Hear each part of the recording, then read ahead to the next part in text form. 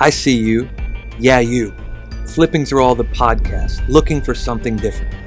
Tired of those with all the catchy phrases or one-size-fits-all quick fix schemes that never seem to fit? My name is Anthony Hart, and if you are like me, you want more than a moment. We are looking for a movement of groundbreakers and world changers who are tired of the status quo, willing to throw it all up to see what sticks, willing to ask a question before pointing a finger. This is your invitation into a collection of thoughtful ponderings posed to make you think, one-on-one conversations that challenge you with fresh perspective, and roundtable discussions where sparks fly as iron sharpens iron. Intrigued? Pull up a seat. We've been waiting for you. But don't get comfortable. You might be up next. In the Red is now in session. Let's go. But we have been on the Sermon on the Mount for this whole year. Yeah, I know, three chapters, and we are just really milking them, right? How many of you realize sometimes we just go through the Bible sometimes too quickly, and we gloss over a lot of things? How many of y'all have really got something over the course of these weeks? I know I have. And it may not be every week, but there's been something here and there. And even today, we're going to talk about a subject that I think the church at large needs to hear, because going back to the Facebook model that everybody sees, I see this so prevalent in the world around us. And I even had someone reach out to me this week over the shooting in Nashville and ask what I thought.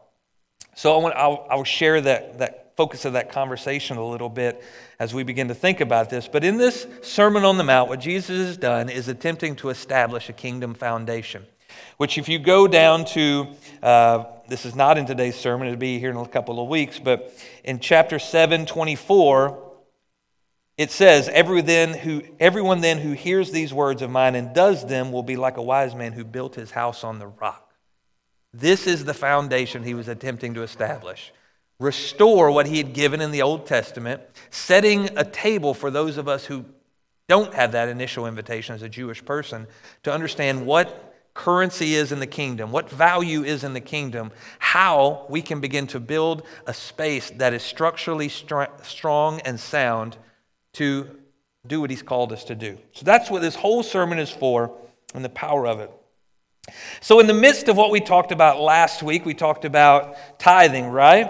Anybody remember that sermon? Amen. Yeah, that's not the amen you get. I thought it only,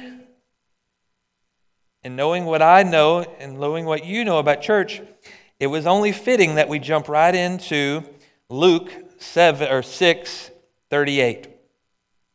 Give, and it will be given to you. Good measure, pressed down, shaken together, running over, will be put in your lap. For with the measure you use, it will be measured back to you. Guess what? That's not a tithing sermon. How many of you have heard that scripture when you've been in church before, right before the offering plate's been passed? Man, you can raise a church fund with that joint. That coupled with an organ, and there's a key. There's a key of revival. I don't know what it is because I don't play an organ. But if you know, you know. It's like your mama's got that tone. When she hits it, you listening. You know what I'm talking about. Daddy's got that tone. Daddy's, hey, come here. Come here. Hey, come here.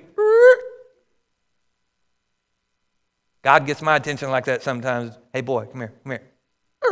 I'm sorry, God.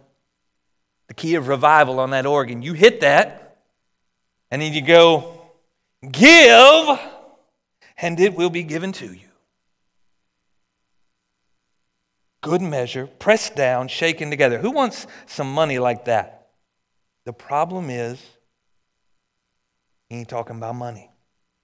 He's already talked about money in the scriptures, right? We just talked about that. He just said, money's not your ruler. God will be. But then, he changes it all of a sudden. Once he gets you not focused about yourself, he begins to talk about judgment. Because if you look in Luke 8:38 and you go back up in 37, I don't have this on the scriptures, but you're going to have to trust me. It says, judge not, and you will not be judged. Condemn not, and you will not be condemned. Forgive, and you will be forgiven. Give, and it will be given to you. So now, because Luke has this is the Beatitudes Luke preached out of, but it is not does not have as much meat to it as Matthew has. But right before that, we've preached out of that the first couple of weeks. He talks about the Beatitudes and love your enemies. So along the same lines, Luke is preaching the same message, just an abridged version of it. So that piece right there that we see, give and it will be given to you, we don't find it in Matthew's, but it is right there in the middle of the same sermon Matthew's about to demonstrate that Jesus preached. So in Matthew 7, verse 1, we're going to read through verse 5 right here. It says, judge not that you be not judged. For with the judgment you pronounce, you will be judged. And with the measure you use, it will be measured to you. Now you see the same terminology, right? You can't preach a tithing sermon out of this. Well, maybe you could, but it'd be a lot different. But he's talking about the measure of the things we give, we will get in return. It's not a quid pro quo. If you give this much offering, God's going to return it to you, shake down, flowing over, all the things. No, it's positioning you to live your life differently. When you understand your value, as we talked about, when you understand the currency of heaven is faith and being a blessing, not just being blessed, then it positions you to operate differently for those around you. And he's establishing one thing right here about judgment. Don't do it. And this is, I think, the most misquoted scripture in the Bible when it comes to you can do whatever you want. Right? You get on Facebook, the first time somebody's doing something that's against this, somebody is going to put in your comments, the Bible says, judge not, lest you be judged. So you can't tell me what I'm doing wrong. I would say in that moment, you're right, and we're going to talk about why. Put a pin in that too. We've got a couple of things we're going to get pins in, right? I just want to get your mind, because you see this all the time. And we've been wired a certain way to church for these certain scriptures to stand out. Why? Because the enemy uses them more than he uses any of the other ones. That's why this has become noise. Because the enemy's saying it just as loud as we are. The Bible says he knows it better than we do. That's what Jesus said. He said, the demons know me more than you do. That's why they respond to me when I walk in the room and you don't. Look at every interaction Jesus had with a demon. They recognized him. He didn't have to call them out. Whoa, whoa, whoa, what are you here for? You ain't supposed to be here yet. Well, I am, and you can't stay. Gone. There was a response because they knew that the Lord of all just walked into the room. What if our response was the same way? That's another sermon. Let's get back. I'm going to start over again. Judge not that you be not judged, for with the judgment you pronounce, you will be judged, and with the measure you use, it will be measured to you. Why do you see the speck that is in your brother's eye, but do not notice that log that is in your own eye? Or how can you say to your brother, let me take the speck out of your eye, when there is the log in your own eye? You hypocrite. First, take the log out of your own eye, and then you will see clearly to take the speck out of your brother's eye. I want to, as you know about me, I like definitions. What Jesus is really trying to do is to shift a relationship here. He's trying to take it out of our hands, the ability to be a judge based on our inability to be a judge. What's it take to be a judge? Today, if you go to a court of law, if you do something wrong today, you're going to get caught. Maybe you don't. But I think nowadays it is harder and harder to commit a crime, right? How many of y'all got Ring doorbells? Man, you can't do anything anymore about... That's why there's not enough streakers anymore. Like, remember y'all were young and dumb and you went streaking? You didn't do that nowadays because everybody's got you on camera and there's a good chance you're going on Facebook.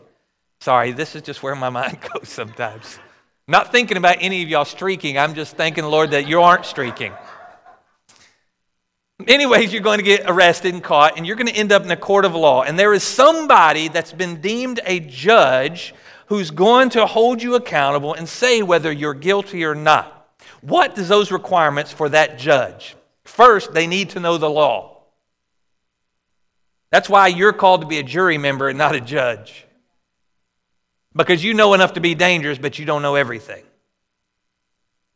But a judge knows the law, should know it backwards and forwards, is not swayed by emotion. I'm talking about what should be. Because everybody in here is like, well, I got a story about a judge. I don't want to hear those stories. I'm telling you what should be, because we're getting to a place where you're going to realize when it comes to what Jesus is talking about, ain't a one of us in here can judge the way Jesus judges. I'm removing this from you today, your ability to judge. First, you got to know the law, backwards and forwards. You should be able to make every decision based on what that law says, not what you feel it says, not what your interpretation of it is, not what your buddy told you, not what your neighbor told you when you was cheating off his test in law school. That doesn't happen. My lawyer people, you got to know it. And then when that person comes before you, I'm going to make a decision on the information that I receive, that I can evaluate, compare it to what the law says, and deem you guilty or not guilty. And if I don't have enough evidence to tell me whether you have broken the law, you are automatically not guilty. Not guilty, because that's the way this country's worked in some ways. You're innocent until proven guilty, right? If I can't prove that you're guilty, connected to the law, then you're innocent. Whether you did it or not, it is up to the law to prove that you're guilty. Okay, when it comes to this word, you'll never know it good enough. How do I know that? Because Jesus said, I'm sending you the Spirit of truth who will lead you into all truth. If you're still being led into truth, guess what? You don't know the all truth. And you'll never know all truth till you step into heaven and you finally get the body that you're supposed to have and the understanding that you're supposed to have. And you're going to be in the presence of the King of Kings, the Lord of Lords, and you're going to know what He knows, and instantly you'll know that word better than you ever thought you did.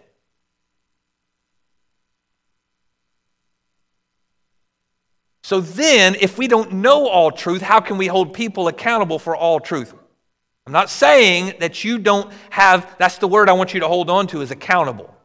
Because I'm going to separate judgment and accountability today. Because we are doing one thing really well against people who don't understand it, and we are not doing the other one very well with people we should be doing it for. Y'all with me? So here's some definitions. Judge. Judge is to form an opinion or conclusion about. Yes, a judge is forming an opinion.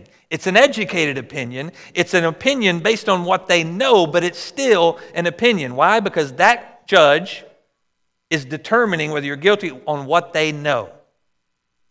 Okay? And at the end of the day, we're trusting that they know what they know. We're trusting that they're doing it right, but at the end of the day, it's still an opinion. No matter how educated it is, it's an opinion. Or conclusion about. It is a final statement. The moment you place a judgment on somebody, it is a final statement. You are guilty, you're going to jail. Judge, one who gives an authoritative opinion. And here's another one, to govern/rule, used of a Hebrew tribal leader. So Jesus is also talking to this. If you go back, there is a whole letters of a book of Judges that talks about people like Samson, people who ruled over their tribes in those moments in that season where there wasn't a king. But they were judges. Why? Because they knew the law and they held people accountable. So there was some rule and authority that they were given because of this knowledge.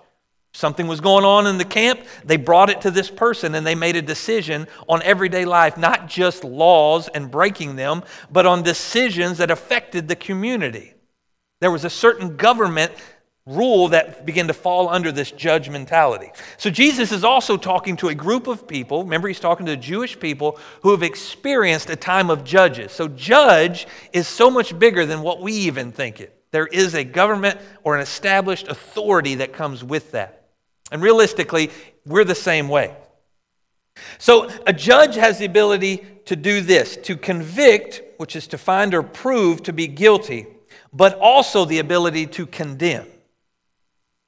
When a judge decides you've done something wrong, they are condemning you to prison in hopes that it fixes you. But y'all realize today's judicial system and the jails that we have and the system we have, there's really no hope for many of these people. You're stuck into a system that is not really designed to help you. Only those who have a desire to help themselves or get connected with somebody who says, this is not your end, has the ability to walk out reformed and to change their life. But it's not the way it really is. To condemn is to declare to be reprehensible, wrong, or evil, usually after weighing evidence and without reservation.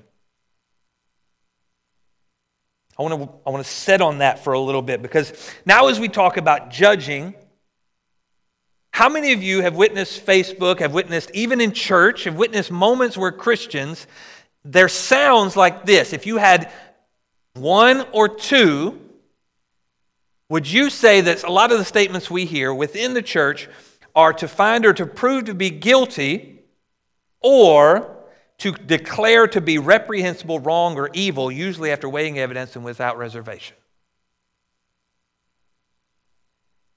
That would be the purpose of our judgment in a lot of things that we see.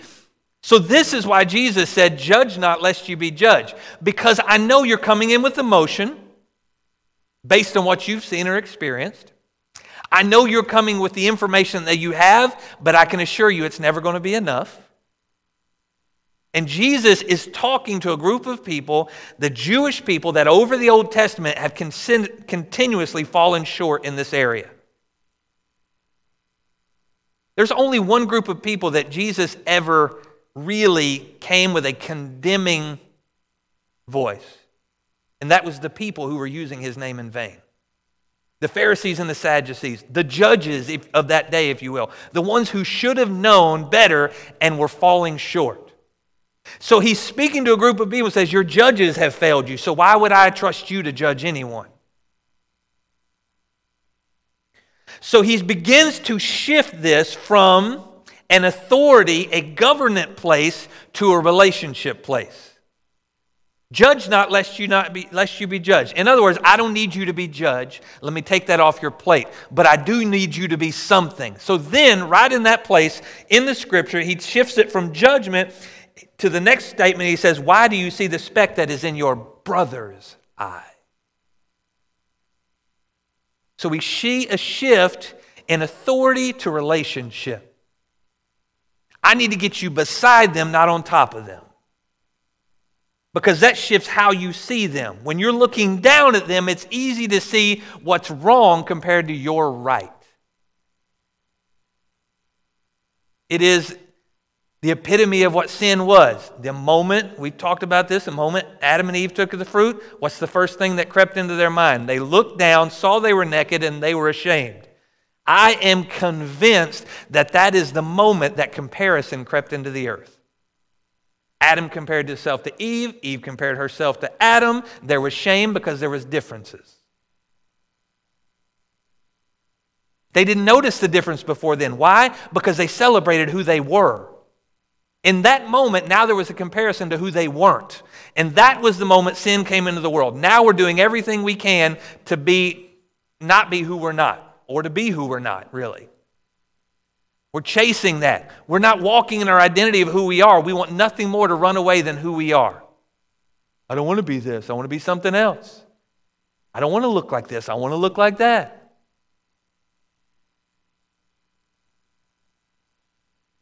Just this week, we see the shooting that occurred in Nashville, and you can get on whatever side of the fence you want. We see a young person who was struggling in identity. And we see a culture and a community that was rejecting that.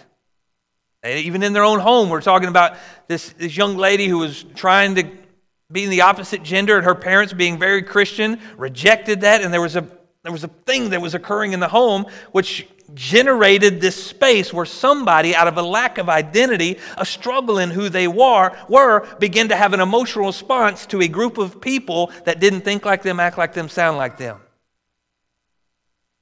I had a friend of mine reach out this week and he said, I need to know something. He said, why aren't more Christian influencers getting verbal about this attack on Christianity? He said, because that's what it is. I said, I can only tell you what God's revealed to me. I said, more noise does not make an answer. I said, what would Jesus do? The epitome of Christianity.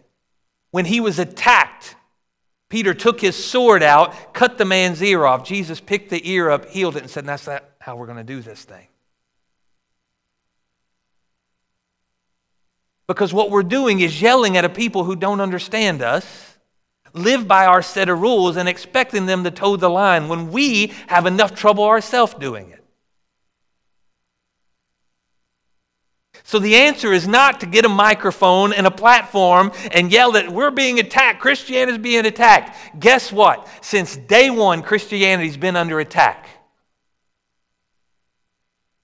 If you don't read that in Scripture, then you're reading the wrong Bible.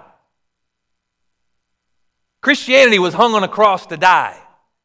But guess what? Next week, we're going to find out they may have tried something, but they couldn't do it. You cannot kill Christianity because you cannot kill Christ. I about got fired up right there.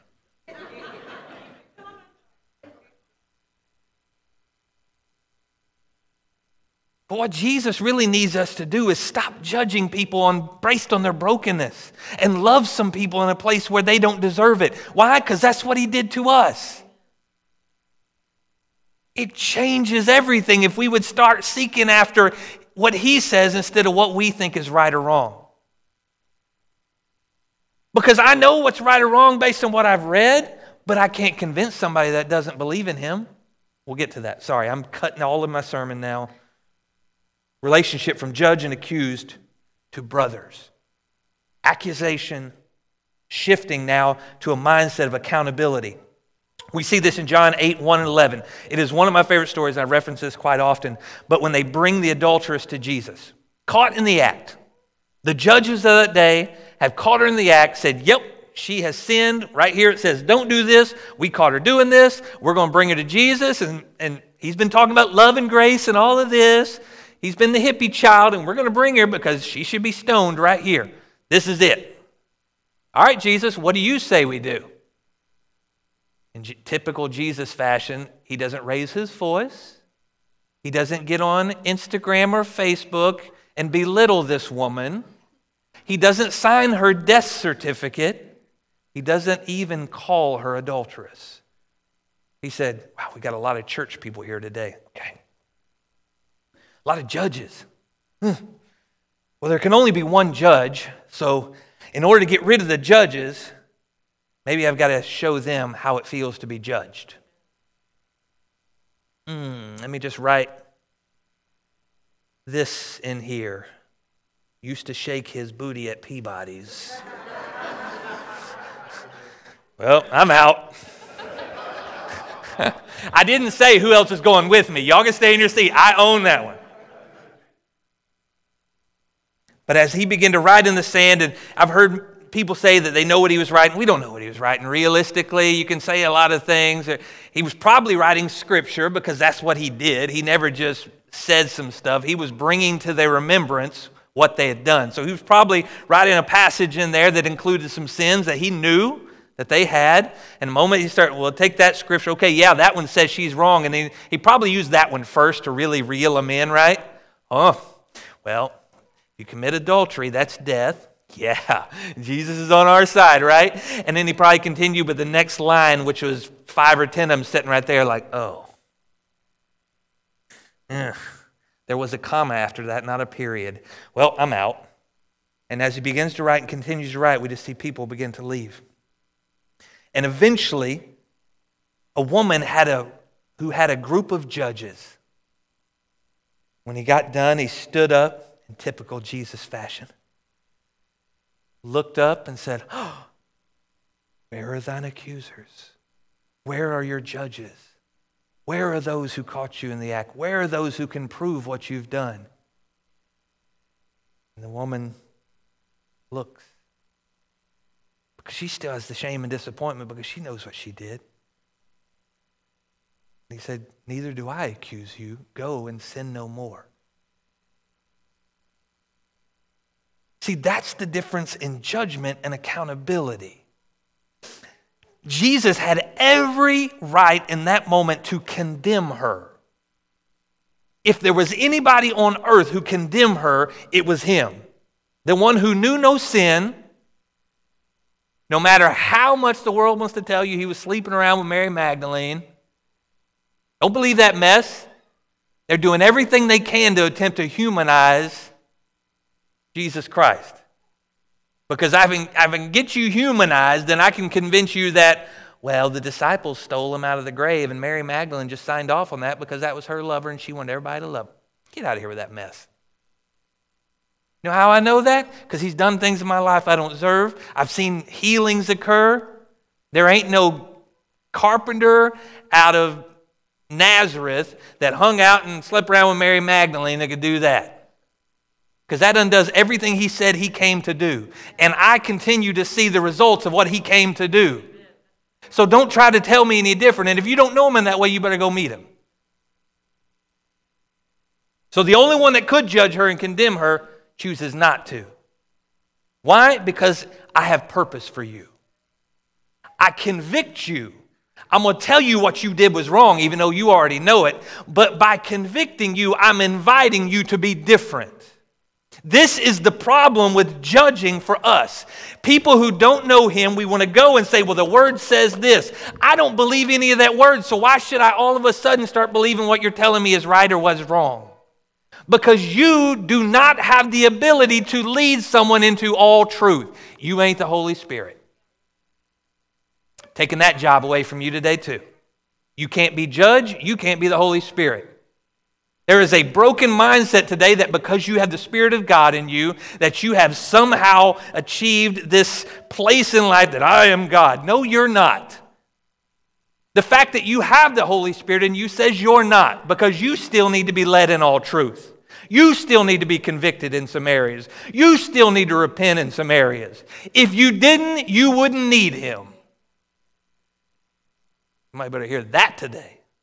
Somebody online, not in here. A lot of this preaching I was preaching to the online people because you people are right here with me. But there is a statement at the end of that. Even in that moment of removing the penalty of death, there is a requirement. Go and sin no more. Don't continue to walk in the ways of death. I've given you life. But it requires a response. Too many people come into church feeling bad because they got caught in their sin.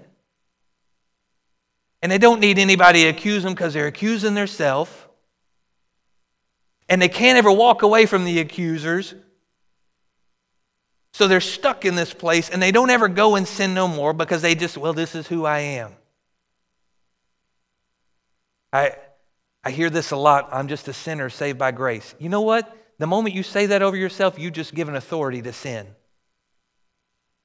Because your sins become your identifier. Chew on that one. I talk about that. I'm introvert. Your introvertedness how has an authority over you. In this case, I'm an adulteress. Then that's all you'll ever be if that's what you define yourself by. But he said, that's not who you are. I removed your accusers. I didn't condemn you. Go and sin no more because that's who you are. But it was up to her to walk into her new identity and not be stuck in her old one. What old piece of you are you holding on to today because you can't walk into the authority of who he's called you to be? Doesn't mean you will get it right every day, but it means your desire is to keep walking towards him, not away from him. Next thing he begins to I want to talk about this, accountability. Accountability requires an account, which requires a conversation. You can accuse somebody without talking to them. And if you accuse somebody and they ain't even in the room, guess what? That's gossip. I'm going to let that one marinate a little bit, because it's something we don't talk about in church a lot. Gossip is a disease, a bitter root that is killing the accountability of the church. Because we don't know how to go to somebody and hold them accountable. We want to go to their parents, their friends, their wife, whoever, somebody, the elder in the church, whoever, and try to hold them accountable when we never went to them one-on-one. Why? Because that would require devil, get behind me. That would require a relation and a conversation. And we would have to give them enough value to hear their account. Matthew 8. What do you say? If you have an offense with somebody, what's the first thing you're supposed to do? Go get their account. Not go give your account. Go talk to them. Go get their account. Didn't say go judge them. That's not what you're called to do. Called to be a brother. If my brother messes up today, I'm not calling my mom and dad and telling them on him. He's going to be the first one to get a phone call. Why? Because I have a respect and a love for him. And I want, this is the key, I want him to succeed. If I want you to succeed as a brother, then I'm going to do everything I can, not to point out the speck in your eye, but to help you take it out. And that may require, as he said, to get this log out of mine first, because if I got one shot to help you get the speck out, and I'm in here all halfway trying to help you out, and I can't see around the log of my eye, and I jam it further in your eye, I hurt you and I wound you because I couldn't take the time to get mine out, I've pushed you further away from a place that God wants to have you at. Look at the purpose of the church. You can look at scripture after scripture. Hebrews 10:25. This is one we love to talk about not having church, but it's bigger. Not neglecting to meet together, as is the habit of some, but encouraging one another, and all the more as you see the day drawing near. That's Hebrews 10:25. I know I get through scriptures a lot. Ephesians 4:29. Let no corrupting talk come out of your mouths, but only such as is good for building up, not tearing down. Judgment tears down. Accountability builds up. If you don't have a heart to help somebody be built up, don't have a conversation with them. Go get yourself right. 1 Thessalonians 5:11. Therefore, encourage one another and build one another up. You want to really read 1 Thessalonians 5:12 and 22. I'm not going to read it, but it talks about a culture of accountability in all areas.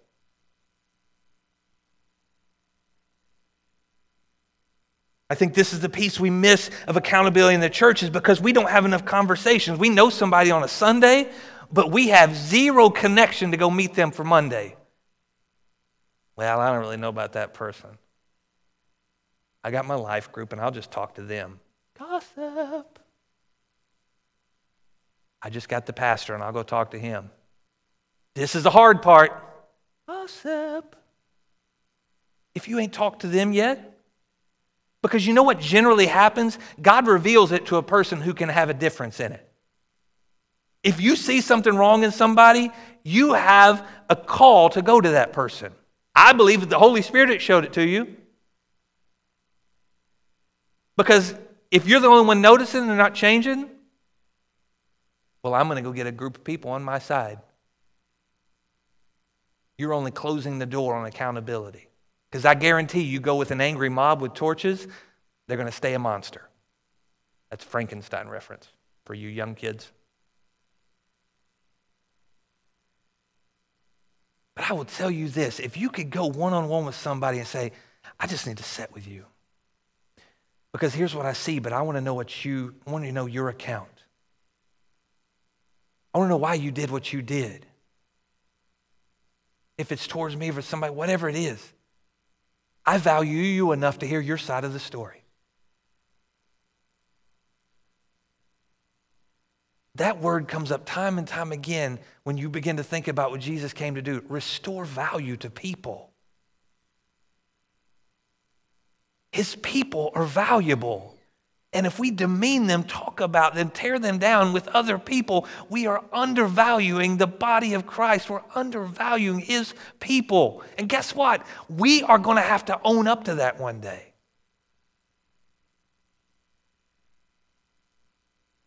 This has been talked about over this church, over Morgan and I.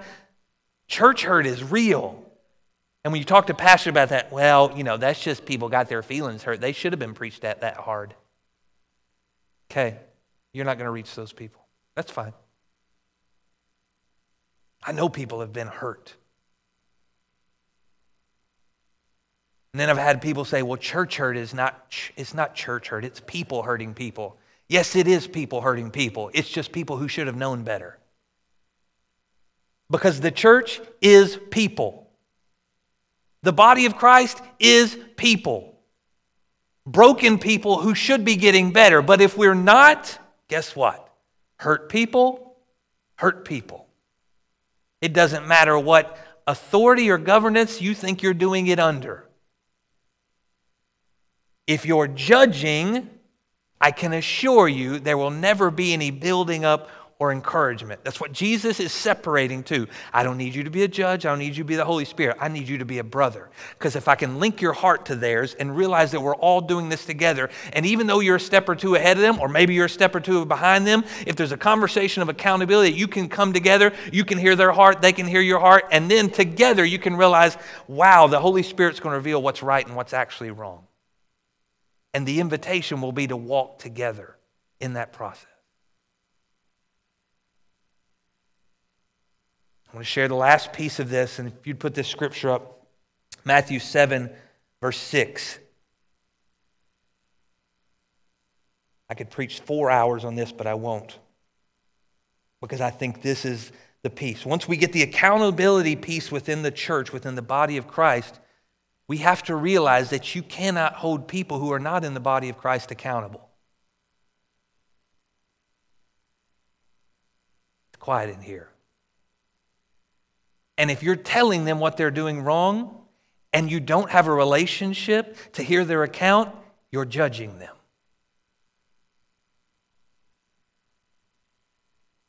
Matthew 7, verse 6 says, "Do not give dogs what is holy, and do not throw your pearls before pigs, lest they trample them underfoot and turn to attack you." Leave that one up there. I'm going to say this real quick. Don't use this scripture as a witnessing tool. Because I can assure you, if you go to somebody and say, "You're nothing but a dog, and I ain't going to give you what's holy, and I know you're a pig, so I ain't trying to give you my pearls. I'm just going to hold on to it. But one day, God's going to heal your heart, and you won't be a pig or a dog no more." I could see if I shared this scripture with Emma's just going to say what she says, and she'd be like, "My dad said that I don't need to preach to you because you're a dog and a pig." I need you to understand the heart of what I'm about to say. What is he saying? What is the most valuable thing to a pig? The slop that he eats and the mud that he sleeps in. That's the value and the currency of what they want.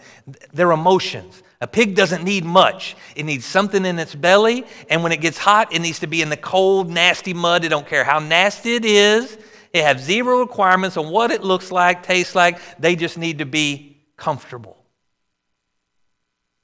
You need to understand that the world is comfortable in what they know, what they feel, what is valuable to them. And you aren't going to change their mind with your words. And the moment we start preaching at them on a corner, this blows my mind that preachers have missed this part of the word. Every one of us delete portions of the word we just don't know, we don't dive into, or we take one thing and preach it, like we preached that scripture at the beginning of this. It's a tithing sermon. No, it's not. How does anybody out there yelling at broken, lost people miss this piece of it? Because you're wasting your breath, and what you're really doing is telling a pig, you're disgusting, you're sloppy, you'll never be any better than this unless you become me, and yell, yell, yell, scream, scream, scream, and all you're doing is resorting them to a life of mud and squalor.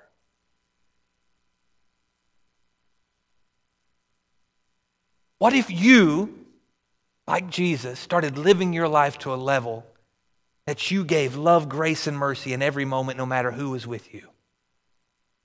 There was not, you've got to be this tall to ride the ride. There was not, I've got to get this in return to get it. It was just freely given what we've been freely given. Peter, when he went to heal the lame man, he was wanting silver and gold. He says, silver and gold have I none, but such that I have, I give to you. Why aren't we giving more? Because we don't have more to give. When you give judgment, you're not giving love, grace, and mercy. You're assigning them to a place. You're condemning them to always be a pig and a dog. What the scripture is not saying is, that's all they'll ever be, so don't try to do anything different. True accountability requires the Holy Spirit. You can go read in John 14 through 16. There's a couple of things. The Spirit of truth, which is the Holy Spirit. Spirit of truth cannot be received by the world, but can be witnessed through our actions. We as believers have the ability to walk in the truth of the Holy Spirit. Live our lives differently because of what the Holy Spirit does in us. Holy Spirit will convict the world. It is not our job because we are not equipped. See, it's the one piece we didn't have when Adam and Eve took the knowledge of good and evil. They took the knowledge of good and evil, but they lacked the life. When God convicts you, when the Holy Spirit convicts you, it's attached to life, not an assessment of your death. Our knowledge is based on death, what we know and what we don't.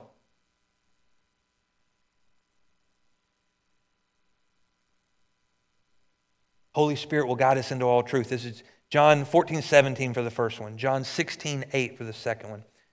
John 16:13. Holy Spirit will guide us into all truth, for he will not speak on his own authority, but whatever he hears, he will speak. And this jumped off the page at me. If the Holy Spirit does not speak in authority, then why do we think we have to?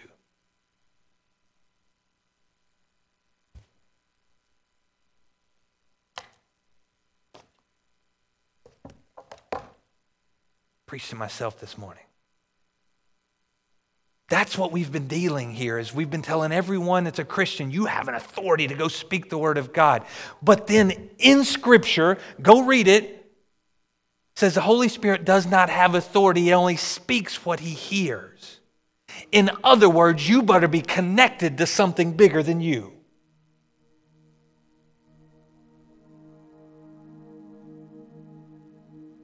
You want to operate differently? You better pray differently. You want to operate differently? You better read differently. Because I guarantee you're not as connected as you need to be. I'm pointing at me too. I'm all of us.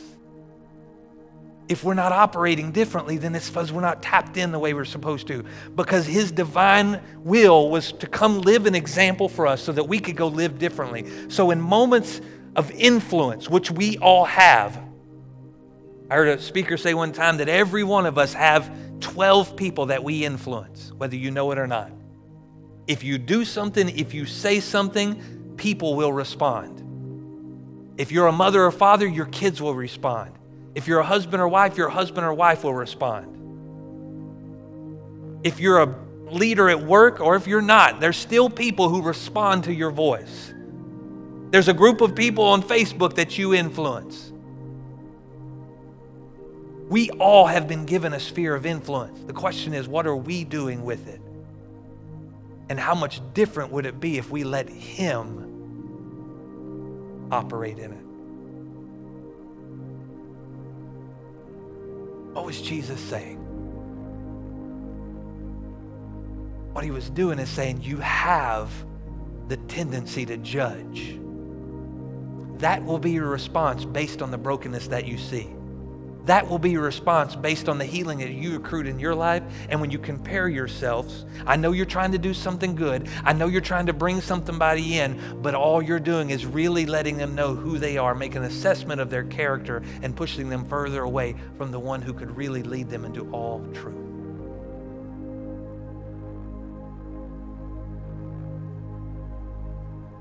He said, I need your life to be a gateway to me.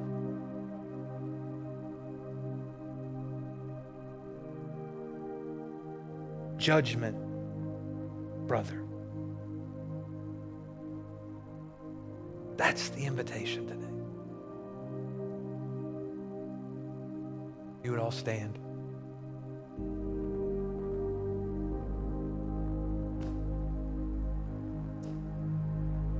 Let you stand up in your shame or conviction. I've got to stand in mine the whole time. I didn't have to sit in it, so I let you stand up, shake it off a little bit. We're all guilty. That's the first thing you got to realize. No matter who you are today, we've all been guilty. How does it start? Through relationships. First, within the church, you have relationship with church people.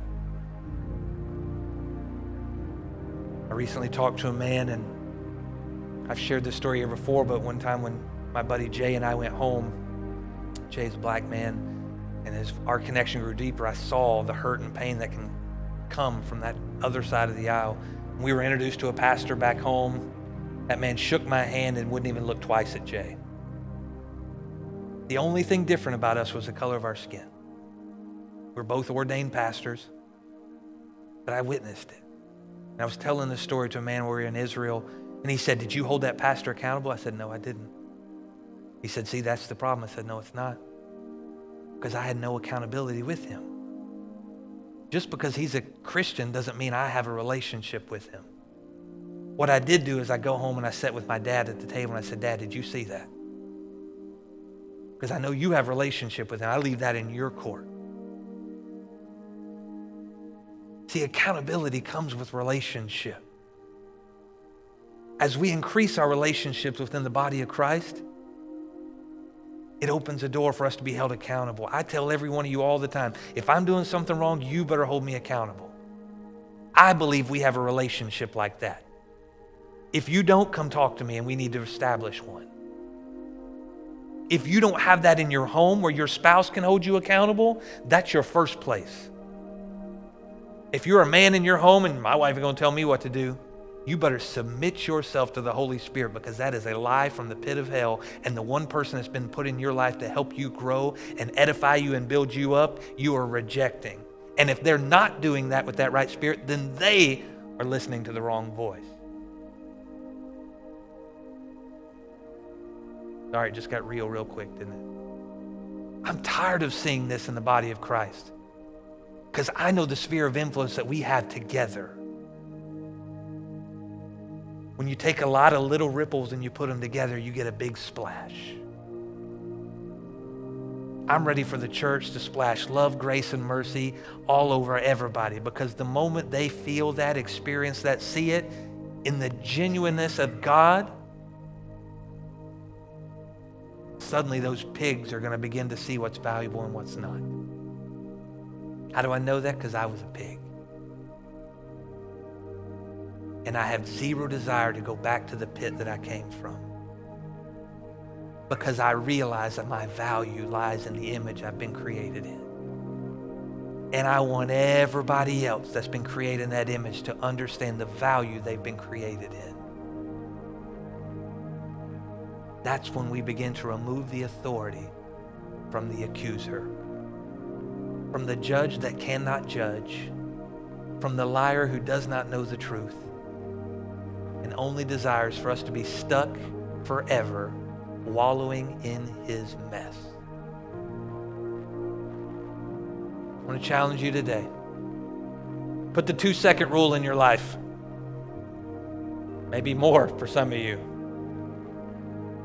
When you're about to say something, stop yourself and say, should I say this? When you're about to send that text or that Facebook post, say, stop, and should I send this?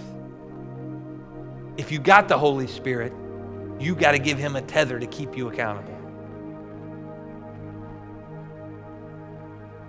Should I say this to my spouse? Or should I ask their account? I don't know what drove that shooter in Nashville to do it. We'll never know. What I do believe, though, is there was somebody that was not listening. That the voices in her life that should have been there for her looked more like this than this. That people were offended by the choices she was making.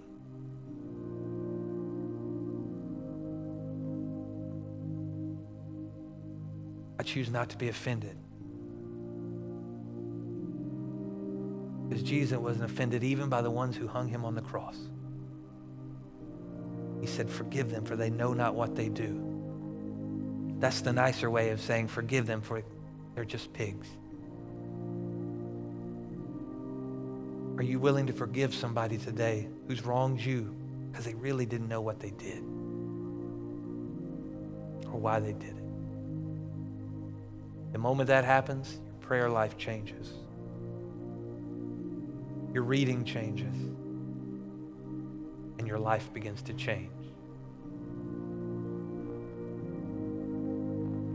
That's the moment we begin to dismiss the accusers.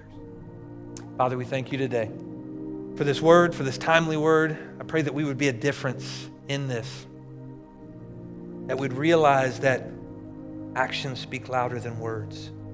That as we're drawn into your presence and the invitation of relationship with you, it should change us. It should challenge us so that we can be difference makers in the places we're called to. Open our eyes, our ears, and our hearts, Lord, to hear your ways.